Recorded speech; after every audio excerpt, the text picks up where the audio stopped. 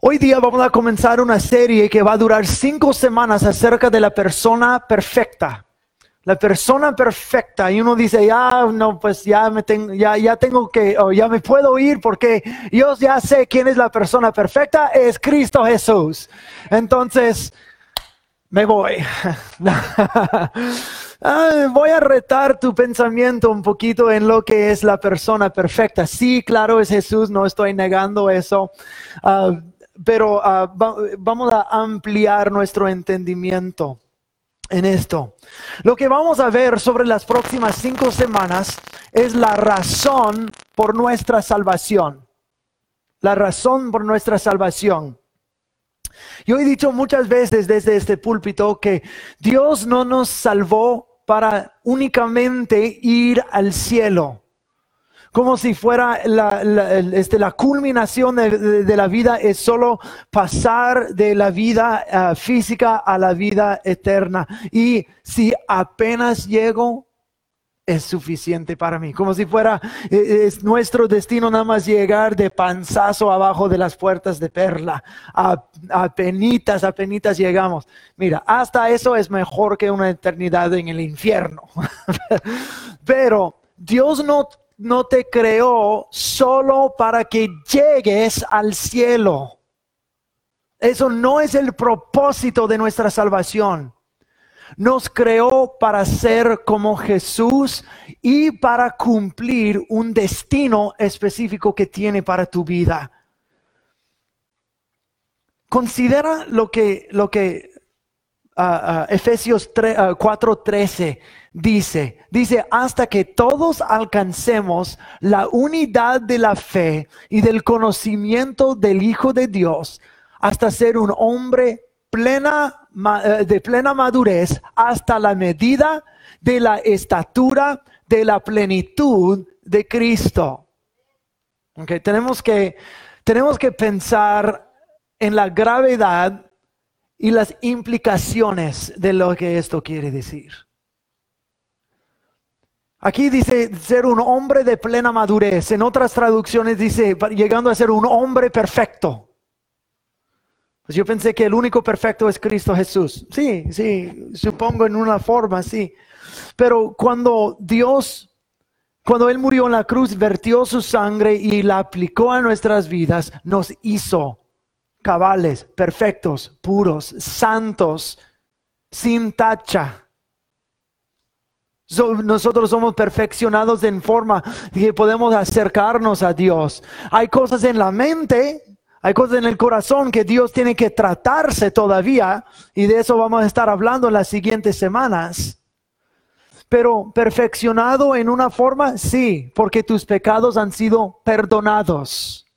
Y al ser perdonado puedes acercarte a Dios. Pero dice que necesitamos llegar a ser una persona perfecta. Cristo es el perfecto, pero ¿sabes qué? Dice aquí, plena madurez, perfección. Dios nos tiene en rumbo, en camino hasta la medida de la estatura de la plenitud de Cristo. ¿Quién es Cristo Jesús? ¿Qué es lo que hizo y cómo es y por qué deberíamos ser igual a Él? No, pues yo no puedo ser igual a Cristo porque Él es el Hijo de Dios, Rey de Reyes, Señor de Señores, y no lo soy yo. De acuerdo, qué bueno que llegaste a esa conclusión de ti mismo, que no eres Rey de Reyes y Señor de Señores. Pero la Biblia dice que Cristo Jesús es nuestro hermano. Dice la Biblia en Apocalipsis 3:21, Jesús mismo dice que al que salga el vencedor, yo le daré de sentar en mi trono, como yo vencí y me senté en el trono de mi Padre. Jesús es nuestro hermano. ¿Cómo es nuestro hermano? Porque se hizo carne, se hizo humano. No solamente por los 33 años que anduvo en la tierra, pero se entrelazó con el destino humano por toda la eternidad. Jesús es Dios. Jesús es Rey de Reyes, Señor de Señores, pero sigue siendo humano y en este aspecto nuestro hermano. La gloria que Dios le dio también nos quiere dar a nosotros. Por eso el libro de Efesios dice que estamos sentados con Cristo Jesús en los lugares celestiales. Por eso dice Apocalipsis 3 que vamos a compartir el trono juntamente con Cristo Jesús. Eso no me suena a mí que nuestro destino es solo apenitas llegar al cielo. No. Es llegar a la medida de la estatura de la plenitud de todo quien es Cristo Jesús. Y todo lo que Jesús hizo en la tierra, nosotros podemos hacer ahora. No, es como así. Él es el Hijo de Dios.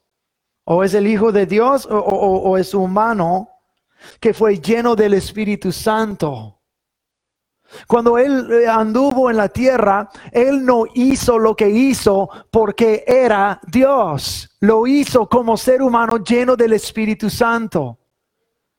Si no fuera así, entonces no sería justo para Él mirar a sus discípulos y decir, mayores obras ustedes harán. Mayores. Pues Jesús hizo algunas cosas espectaculares. Mayores obras, yo no sé. ¿Por qué no sabes? O Jesús está mintiendo o está diciendo la verdad. Es uno o el otro. Yo elijo creer que estaba diciendo la verdad. Y cuando dice mayores obras, quiere decir mayores obras. Y cuando la Biblia dice en Efesios 4:13 y otros versículos que vamos a estudiar sobre esas 5 semanas, dice que debemos llegar a plena madurez a la medida de la estatura de la plenitud de Cristo. Eso quiere decir que hemos de llegar a ser como Cristo en todo. O sea, no vamos a llegar a ser Rey de Reyes, Señor de Señores. No vamos a ser parte de la Trinidad. No. Eso, no me refiero a eso. Pero me refiero a en contacto con Dios.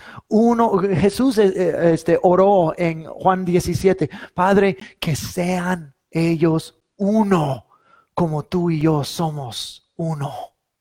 En otras palabras, Jesús tenía una relación tan cercana, tan íntima con el Padre. Y dice, Señor, que tú también tengas esta relación tan íntima con ellos como tú y yo tenemos. Es posible. Quiero que nos fijemos en algunas cosas que la Biblia dice que Jesús vivió, que Jesús hizo. No estoy sacando nada que no está en la Biblia. Todo eso está en los evangelios de Mateo, Marcos, Lucas y Juan. Pero fíjate que lo sobrenatural en que vivía Jesús. Y vamos a poner aparte sus milagros de sanidad y echar fuera demonios. Porque Él hacía eso a las multitudes y cosas innumerables Él hacía. Pero otras cosas sobrenaturales que le pasaban. La Biblia dice que Él vio ángeles y le ministraban los ángeles a Jesús. Él vio y caminó en el cielo. Dice eso en Juan capítulo 3. Él habló, escuche bien, Él habló con profetas del Antiguo Testamento mientras anduvo en la tierra. Pues no, está hablando con los muertitos. La Biblia dice que Dios es Dios de los vivos, no de los muertos. Cuando alguien muere, solo este vehículo físico muere, pero la totalidad de quien tú eres no está envuelto en este cuerpo. Tienes un alma y un espíritu, y estos viven. Es como mudarse de casa. Cuando la casa o es muy pequeño o es ya vieja o lo que sea, ya te mueves para otro lado. Cuando esta casa se envejece, se enfellece ya, y se muere este vehículo, esta casa, el verdadero tu alma y tu espíritu no se mueren, se mueven de casa, van de aquí para su hogar eterno. Los funerales, yo sé que es triste perder a un ser querido, yo bien lo sé. Pero a la vez, cuando morimos en Cristo, es algo emocionante también. Porque nosotros pasamos de vida a más vida. De vida a más vida. de vida efímera y pasajera a vida eterna. Pero Jesús habló con Moisés y con Elías en el monte de la transfiguración. Pero fíjate que Jesús no fue el único en la Biblia a quien le ocurrió eso. Eso ocurrió con el apóstol Juan en el libro de Apocalipsis. En todas sus revelaciones, él también habló con uno de los santos de la antigüedad. Pues, ¿cómo así? Yo no me recuerdo leyendo eso. Ahí está, no tengo tiempo de hablar todo eso, pero ahí está en el libro de Apocalipsis.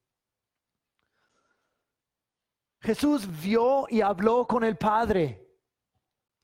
Jesús ejercitó dominio sobre la naturaleza. Él calmó la tempestad y las olas y los vientos. Convirtió agua en vino. Levantó a los muertos. Sanó a una parte del cuerpo que fue cortado. Acuérdense del huerto de Getsemaní que Pedro sacó su espada y le dio al siervo en su oreja, le cortó la oreja. ¿Qué hizo Jesús? La agarró, lo sanó, lo puso de regreso. Fue completamente quitado del cuerpo y Jesús, ¡pum!, lo puso. ¡Wow! Eso está chido. Jesús multiplicó comida. Jesús con una palabra marchitó a una higuera. Otra vez en el huerto de Getsemaní, la Biblia dice eso en el libro de Juan, cuando vinieron a arrestarlo y dijeron, tú eres Jesús de Nazaret. Y dijo, yo soy. Y cuando dijo las palabras yo soy, todos los que salieron a arrestarlo, ¡pum!, se fueron tirados al suelo. ¿Sabían que la Biblia dice eso? Sí, algunos sí, otros no. ¿Por qué sucedió eso? Yo creo que porque había poder que emanaba de Jesús. Y yo creo que también fue una señal de Dios decir, mira, mi hijo a nadie le van a llevar y nadie le va a quitar la vida. Él entrega su vida. Nadie le puede tocar, pero él se entregó. Pero eso le pasó. Dios le trasladó instantáneamente. Acuérdese después de la resurrección que sus discípulos estaban reunidos y de repente, ¡pum!, Jesús aparece en medio de ellos. Y dice, pues él es el Hijo de Dios. Eso fue después de su resurrección en su cuerpo glorificado. Entonces, nosotros no podemos hacer eso. Estaría yo en acuerdo contigo, pero por la historia en el libro de los Hechos con el apóstol Felipe, cuando él bautizó al eunuco etíope, salió del agua y de repente Dios le agarró a Felipe, ¡pum!, y lo trasladó a otra ciudad en un instante a otro. Felipe no es el Hijo de Dios y Felipe no era resucitado de los muertos, pero todavía le pasó eso. ¡Wow! Jesús fue envuelto 2 veces en una nube de gloria. Jesús fue transfigurado. Cuando la luz de la gloria de Dios literalmente salía de los poros de su piel. Y uno dice, no, pues Él es el Hijo de Dios. Nosotros nada así podría pasar. Estaría en acuerdo contigo. Pero ¿qué pasó con Moisés cuando subió la montaña? Vio la gloria de Dios, bajó de la montaña y estaba resplandeciendo con gloria. O Esteban, el primer mártir en el libro de los Hechos, cuando estaba discutiendo con los religiosos del día. Dice que no podían contradecirlo por la sabiduría que tenía y lo vieron con cara de ángel. Y no es que su cara era, tengo carita de ángel, soy bien lindo. No, no era así. Cuando se habla de ángeles, habla de luz. Vieron su cara y resplandecía su cara. ¿A poco Jesús no nos dijo, tú eres la luz del mundo? La luz de Dios vive en nosotros. A lo mejor todo lo sobrenatural que le pasó a Jesús debe pasar a nosotros también. Mayores obras ustedes harán. Wow. A lo mejor Jesús estaba en contacto con el entorno espiritual un poquito más que nosotros. Yo he caminado con el Señor por 33 años. Yo recibí a Jesús cuando tenía 4 años. Yo me recuerdo del lugar, no era muy joven para hacer esto. Yo me recuerdo exactamente lo que dije. Me recuerdo exactamente dónde estaba. Y yo lo hice con mi conciencia. Dije, yo quiero eso. Sí, voy a tener 37 años, entonces ya deja de ser la matemática y escucha la prédica, ¿ok? Nunca me he desviado del Señor, siempre he seguido por esos más de 30 años. He crecido en Él, lo conozco la Biblia, tengo una amistad con el Espíritu Santo. Aún así no estoy satisfecho, no estoy contento en donde estoy, porque hay más. Las cosas que yo veo en la vida de Jesús y los apóstoles, hasta que yo vea este poder desenfrenado igual, no estoy satisfecho. Hasta que yo conozca yo al Padre y al Espíritu Santo de esta forma tan íntima, no estaré satisfecho. Hay más. La Biblia dice que nosotros somos una semilla. Dice eso en Génesis capítulo 3, versículo 15, que la semilla de la mujer. De hecho, cada cosa viviente comenzó como una semilla. Cada planta, cada árbol, cada animal, cada insecto, cada hongo, cada persona, semillas. Y estas semillas, disculpa, que el reino de Dios también es una semilla. La palabra de Dios también, la Biblia la refiere como una semilla. Y una semilla indica algo que crece, algo que madura, algo que se reproduce, ¿verdad? Entonces, una semilla es algo pequeño e insignificante que lleva dentro de sí el ADN y todo el potencial de llegar a ser algo glorioso y magnífico. Quiero mostrarles una foto de una semilla. Es la semilla de un árbol aspen. Y el árbol aspen tiene esta semilla peludita que lo lleva el aire y lo flota y luego se establece en un lugar y vuelve a crecer. Pero hay algo acerca de esta semilla o este organismo que es muy padre. Que llega a ser uno de los organismos más grandes en todo el mundo. Mira la cantidad, el tamaño de esta semilla. Llega a ser esto. Eso no es un bosque de árboles. Esto es en realidad un solo árbol. ¿Cómo así? Porque los árboles aspen tienen sistemas de raíces que provienen de un solo árbol. Y de estas mismas raíces salen otros troncos. En realidad son más como ramas del mismo árbol. Pero el sistema de raíces, que es uno, soporta todas esas ramas que parecen un bosque de árbol. Entonces, en el estado de Utah, hay un árbol aspen que cubre 106 acres de tierra, pero es un solo organismo. Y todo eso salió de una sola semilla peludita. Increíble, ¿no? Si yo pusiera en tu mano esta semilla peludita, te dirías que es así de grande.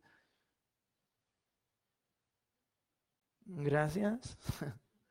Pero esto contiene la capacidad y el potencial de ser algo extenso, magnífico, que dura literalmente miles de años. Hay otra semilla del árbol redwood. Los árboles redwoods vienen siendo los más altos de toda la tierra, de todo el planeta, ¿verdad? Pero mira, hay como que 12 semillas ahí o 13 semillas allí. Parece que casi todas pueden caber en la moneda más chiquita que tenemos, que es el dime. El dime viene siendo, no sé, unos 10 veces más grande que una semilla de un árbol redwood. Los árboles redwood estiman que hay algunos que tienen más de 3,000 años de edad. Entonces, esta semilla chiquita llega a ser este árbol.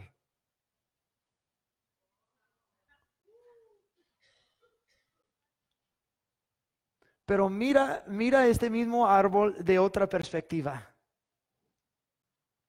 Este es el árbol más alto de todo el mundo. Se llama Hyperion y está a 379 pies de alto. Casi 400 pies de alto. De una semilla que es 10 veces más chiquito que un dime. Viene todo eso. Qué majestad, qué gloria tiene un árbol así, o los aspen o los redwood. Pero hay otro tipo de semilla. Ah, parece que está vestido de patito. Todos nosotros comenzamos así. Comenzamos actualmente como un huevo y un esperma que se unieron en la concepción, pero la Biblia dice en Salmo 139 que fuimos tejidos en el vientre de nuestra madre.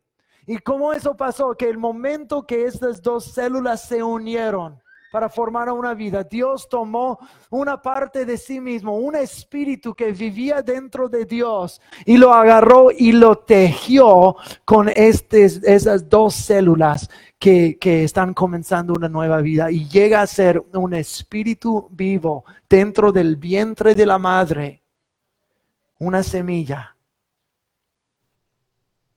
Y esta semilla crece y se madura, se desarrolla. Nosotros miramos la semilla de esos dos tipos de árboles que vienen siendo organismos gigantescos, gloriosos y majestuosos. Pero ¿cuánto más vales tú que un árbol? Un árbol no tiene un espíritu, no tiene alma, no tiene un propósito eterno en los planes de Dios. Es un árbol. Sí, tiene propósito en el entorno de la tierra, ayuda a emitir oxígeno en la atmósfera y todo eso. Pero ¿qué plan en la eternidad de Dios tiene? ¿Jesús vino a la tierra como un árbol? ¿O como un insecto? No, vino como un ser humano. Y si estos árboles tienen una gloria y crecen para hacer algo de una semilla chiquita, ¿cuánto más tú que comenzaste de una semilla tan pequeña que ni siquiera lo puedes mirar con tus propios ojos? Y con esto Dios teje un espíritu eterno. Tiene un alma y un espíritu y cuerpo. ¿Qué es lo que llegará a ser cuando alcanza la plena madurez de la totalidad, de la plenitud, de la medida de la estatura de Cristo? ¿Qué llegará a ser? ¿Cómo será tu gloria? La honra, la gloria, la posición, autoridad y trabajo que Dios tiene para ti. Tú vales más que un árbol. Si un árbol puede tener así de gloria, ¿cuánto más tú? Pero muchas personas nunca alcanzan el destino que Dios tiene para sus vidas. Tal vez por ignorancia, tal vez por desobediencia o falta de fe. O se complacen con cosas mínimas. Están buscando la próxima relación, están en pos del próximo trago. Escuché a un comediante el otro día decir de que cuando uno es joven, uno toma sus tragos para caber ahí con los amigos. Y cuando es un joven adulto, toma sus tragos porque le da valentía con el otro género. Pero cuando uno ya es mayor de edad, el trago es la única cosa que le complace en toda la vida. Pero uno busca el próximo trago. Es lo que me complace aquí en la vida. Entonces, o lo que me complace es otro carro, un poquito más de dinero, o lo que me complace es otra relación, o lo que me complace es eso. Y Dios está en el cielo diciendo, ¿de veras vas a andar buscando un poquito de dinero o un trago u otra relación? Cuando yo tengo el mismo trono de Cristo de la gloria disponible para que tú la obtengas, y estás buscando un trago, diciendo eso es lo que más vale en la vida.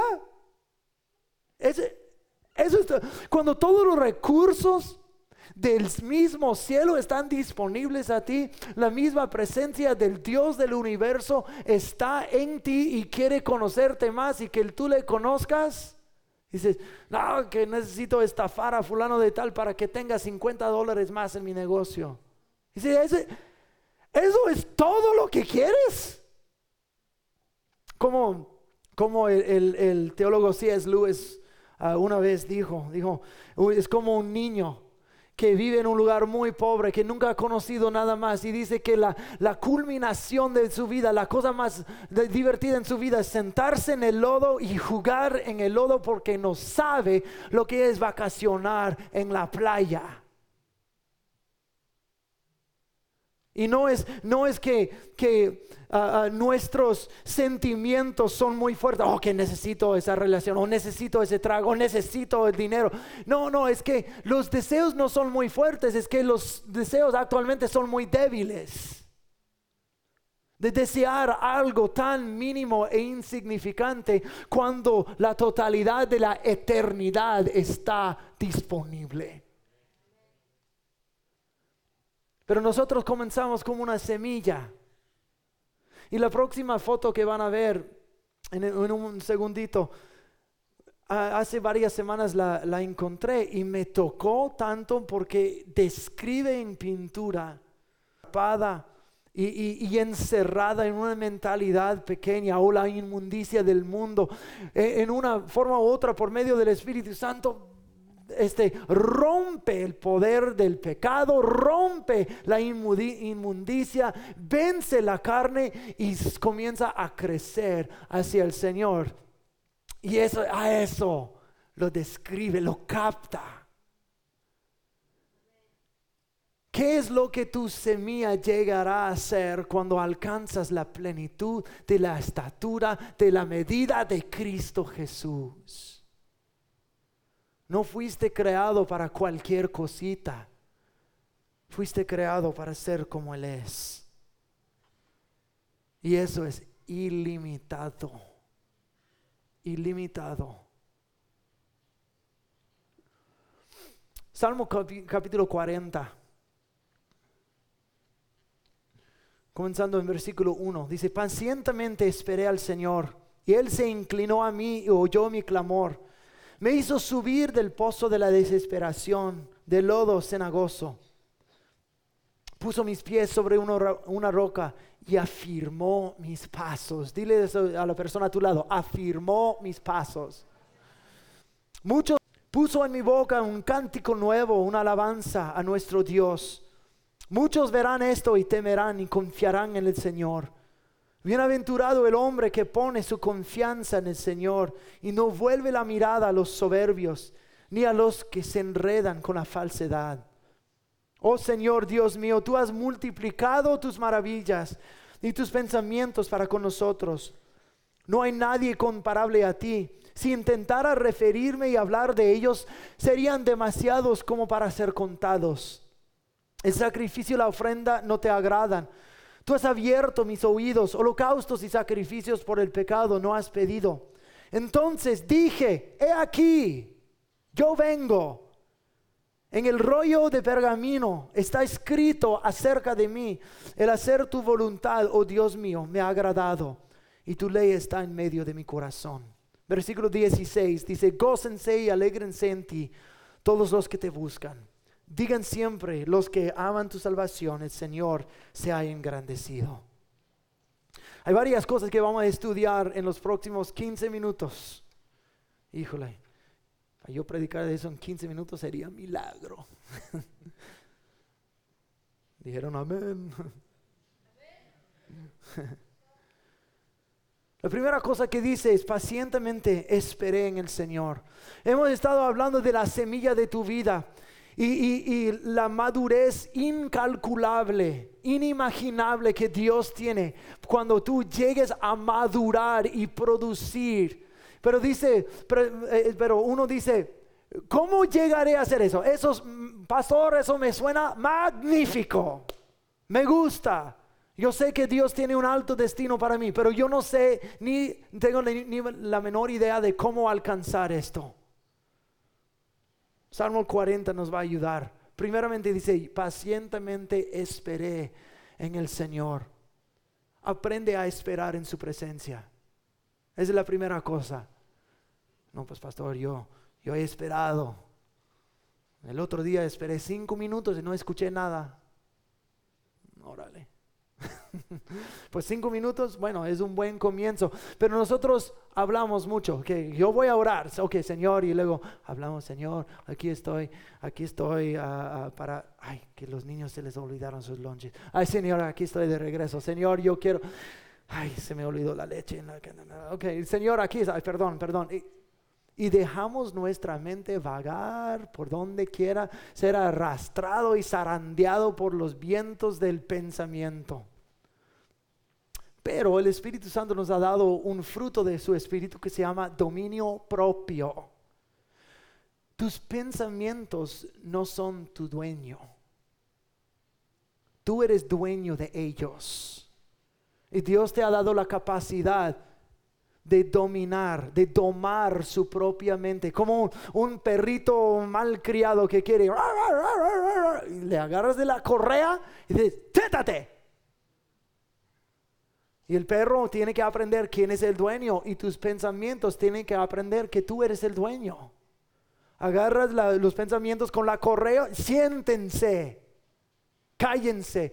Tal vez tome práctica. Necesitas entrenarte para hacer eso, pero se puede. No, pues yo nunca he escuchado al Señor, tal vez porque nunca has sabido silenciar aquí y abrir aquí y callar aquí. Espera, pacientemente esperé en el Señor. Pues pastor, yo he estado tratando de hacer eso y lo hice por 5 y 10 y 15 minutos, media hora, 1 hora y no escuché nada. Y si no escuchas nada, vuelve el próximo día. Señor, en la mañana, esos 20 o 30 minutos, voy a callarme y escuchar. Y después de 2 días, no escuché nada. Ven la próxima mañana. Pues ya ha sido 1 semana, 2, 3, 4 semanas. Sigue viniendo.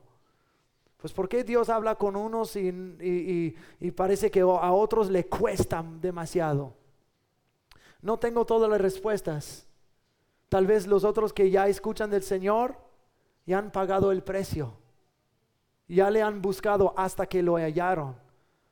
Pero yo creo que Dios también quiere probarnos. Desde la primera vez que tú dices, Señor, quiero escucharte, Él ya te escuchó.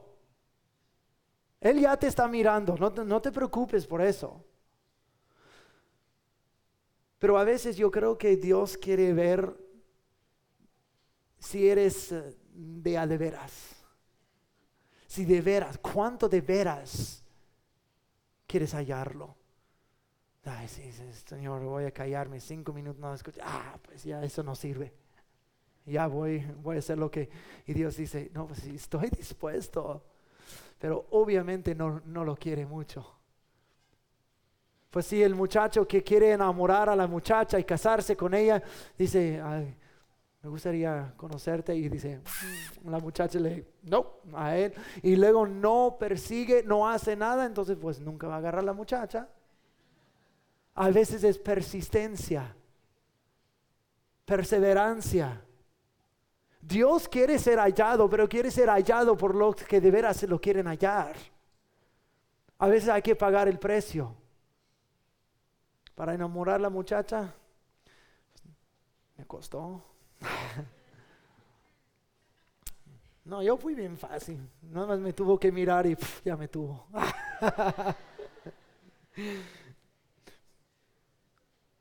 Yo pacientemente esperé en el Señor.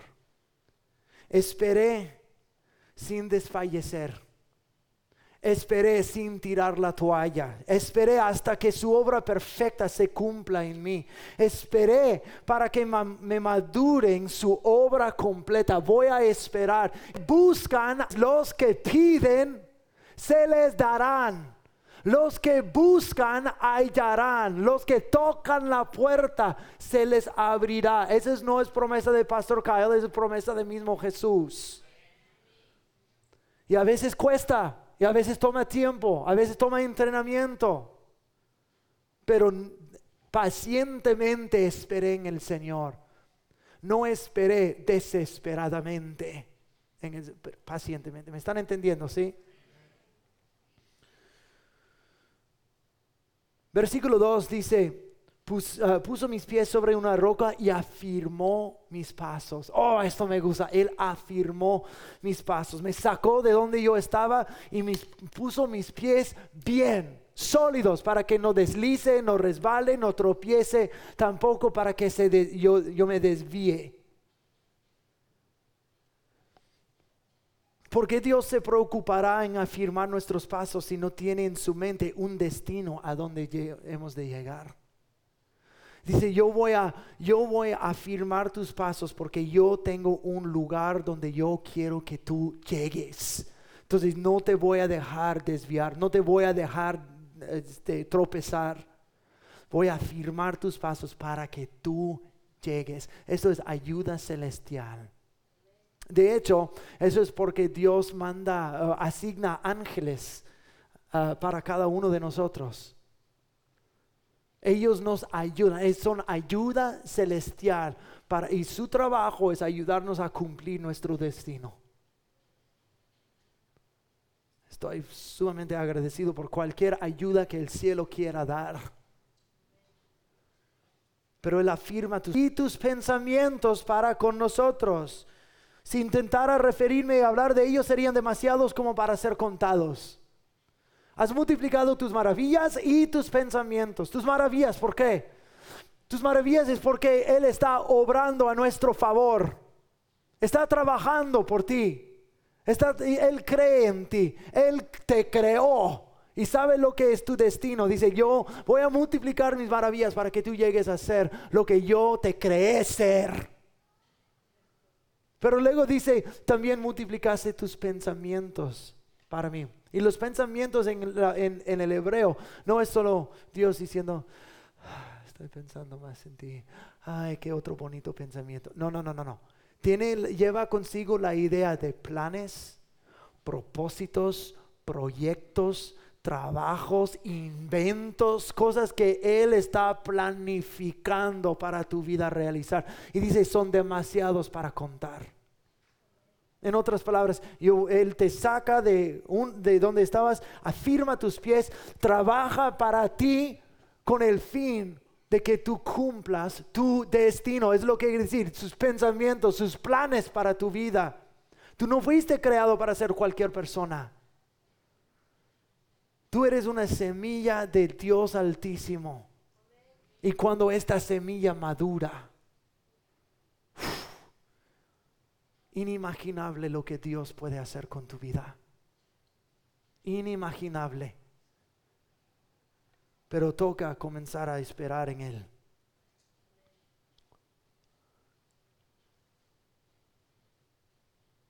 Lo que Dios tiene para tu vida realizar es mucho más que solo venir a la iglesia y ser una buena persona. Eso es solo un pasito. Ven a la iglesia y sé una buena persona. No. Sí, sea una buena persona. Sí, ven a la iglesia, sí. Pero tienes que crecer mucho más allá. Y florecer, brotar, llegar a ser todo lo que Dios te creó. Y dice en versículo 7, entonces dije, he aquí, yo vengo. Oh, eso me gusta también. He aquí, yo vengo. Dios no está buscando las personas más destacadas, más ricas o más bellas. Está buscando la persona más dispuesta, que dice, aquí estoy, Señor, yo vengo. Tal vez no tenga mucho que ofrecer, Muchas veces decimos eso, pero en realidad tú eres una semilla del cielo, tienes bastante que ofrecer. He aquí yo vengo. Y Dios dice, entonces dije, he aquí yo vengo, en el rollo de pergamino está escrito acerca de mí. El hacer tu voluntad, oh Dios mío, me ha agradado. En el cielo hay un lugar que es una biblioteca. No estoy hablando metafóricamente, estoy hablando literalmente. Hay un lugar que es una biblioteca en el cielo y hay un libro allí que tiene tu nombre. Es de Francisco López. Es el título de este libro. Autor, Dios Padre. Y cada una de esas páginas lleva las escrituras de Dios por cada día de tu vida y lo que es su perfecta voluntad para tu vida. Y Él ha multiplicado sus maravillas para que tú cumplas esta lista, este libro. Pero no cada persona cumple este libro. Las personas que desafortunadamente terminan en el infierno no cumplieron su propósito. Personas que van a ver personas en el cielo que van a estar en el cielo y gozándose y redimidos y alabando al Señor para siempre y muy bien, pero habrán fallado algo de su destino eterno porque aquí no pudieron obedecer, no pudieron creer, se encerraban en su propia mente, su propia vida y no pudieron avanzar a donde Dios quería. Todavía son salvos, sí, pero con su recompensa completa, su destino total, no. Pero Dios quiere multiplicar sus maravillas porque tiene tu libro, tu pergamino ahí en el cielo y ha escrito todo lo que Él desea, su voluntad. Porque eso es lo que está escrito en versículo 8. Lo que está escrito acerca de mí, versículo 8 lo dice, el hacer tu voluntad. Eso es lo que está escrito en mi libro, hacer tu voluntad, pero para llegar a este destino requiere de nosotros responder en obediencia. Hacer tu voluntad me ha agradado. Hacer tu voluntad me ha agradado. Me deleito en seguirte, me deleito en tu presencia, me deleito en obedecerte. Y Dios te va a llevar más allá de lo que tú pensabas posible.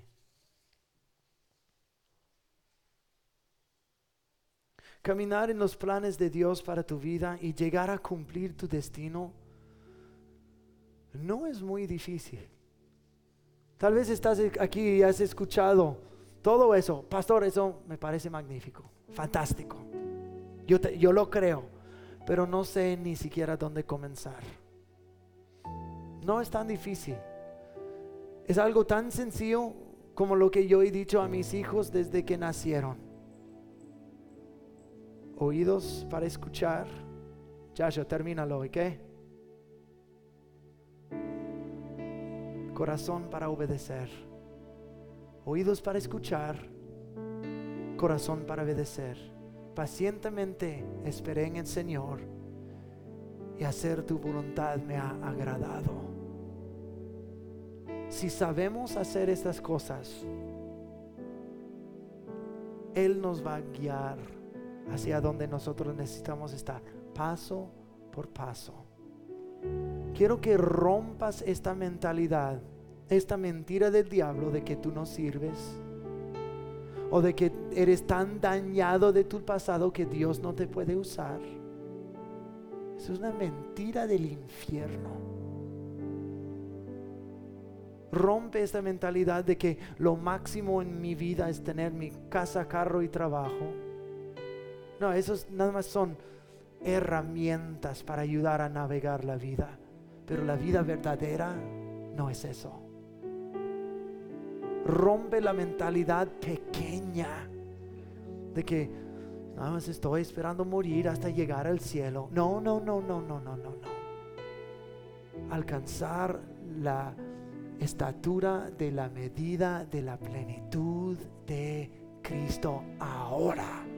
Ahora. Yo podría seguir por 3 horas más. Por eso estamos tomando 5 semanas para hablar de este tema. Y hay mucho más que hay que escudriñar. Pero quiero que desde este momento comiencen a calibrar su mentalidad nuevamente. No eres un nadie. Tú eres semilla del cielo para cosas inimaginablemente grandes. No hay nada que Dios no pueda hacer en tu vida. Ahora hay que comenzar a madurar, crecer, florecer para ser la persona que fuiste creado ser. No te quedes como una semilla por toda tu vida. Déjate florecer, déjate crecer, deja que Dios te use. Y todo lo demás en la vida, usa lo que necesitas usar: casa, carro y trabajo. Pero la verdad, lo verdadero es servir a Cristo y llegar a ser como Él es. Pónganse pie, por favor.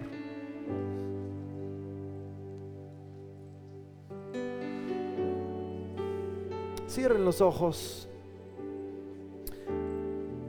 Puede ser que estás aquí hoy y nunca has abierto tu vida a Cristo Jesús. Activar esta semilla siempre comienza en el mismo lugar. Comienza en la cruz de Jesús. Cuando Él derramó su sangre, Él te perdonó, pero tienes que recibir este perdón y arrepentirte del pecado. Y Él te va a perdonar, hacerte una nueva creación y activar esta semilla en ti. Y no te va a abandonar y te va a llevar hasta la madurez. Pero comienza en la cruz de Cristo Jesús. Si esto eres tú y dices: pastor, yo nunca he dejado a Jesús entrar en mi vida y yo quiero lo que Dios tiene para mi vida, voy a pedir que tú levantes la mano, que me mires. Si nunca en tu vida has entregado tu vida a Cristo, levanta tu mano y mírame. Estoy en acuerdo con ustedes que hoy día Cristo Jesús entra en sus vidas. Habrá otra persona. Si no te miro, levanta la mano. Gracias, Señor. Gracias, mi Señor. Voy a pedir que todos juntos hagamos esta oración. Señor Jesús, yo creo que tú moriste en la cruz para perdonarme, y tú resucitaste para darme vida. Yo me arrepiento de mis pecados y yo recibo tu vida. Activa en mí esta semilla celestial. Madúrame, créceme, lléname de tu Espíritu Santo. En el nombre de Jesús. Amén. Amén. Que esto sea un reto para ti en esta semana. Hasta que lleguemos la próxima semana.